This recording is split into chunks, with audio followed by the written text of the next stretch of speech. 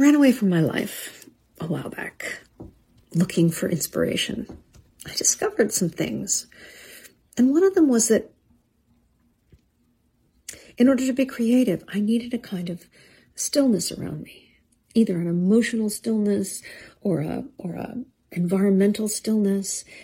And I think that's why people who are consistently creative have a room of their own or a place that they go and a habit of solitude.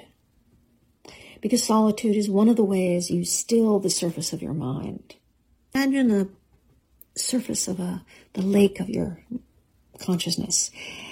And what you want to do to reach your creative inspiration is you want to be able to see it, to look down into that lake and pull it up. But if the surface is agitated, you can't really discern what's underneath the surface.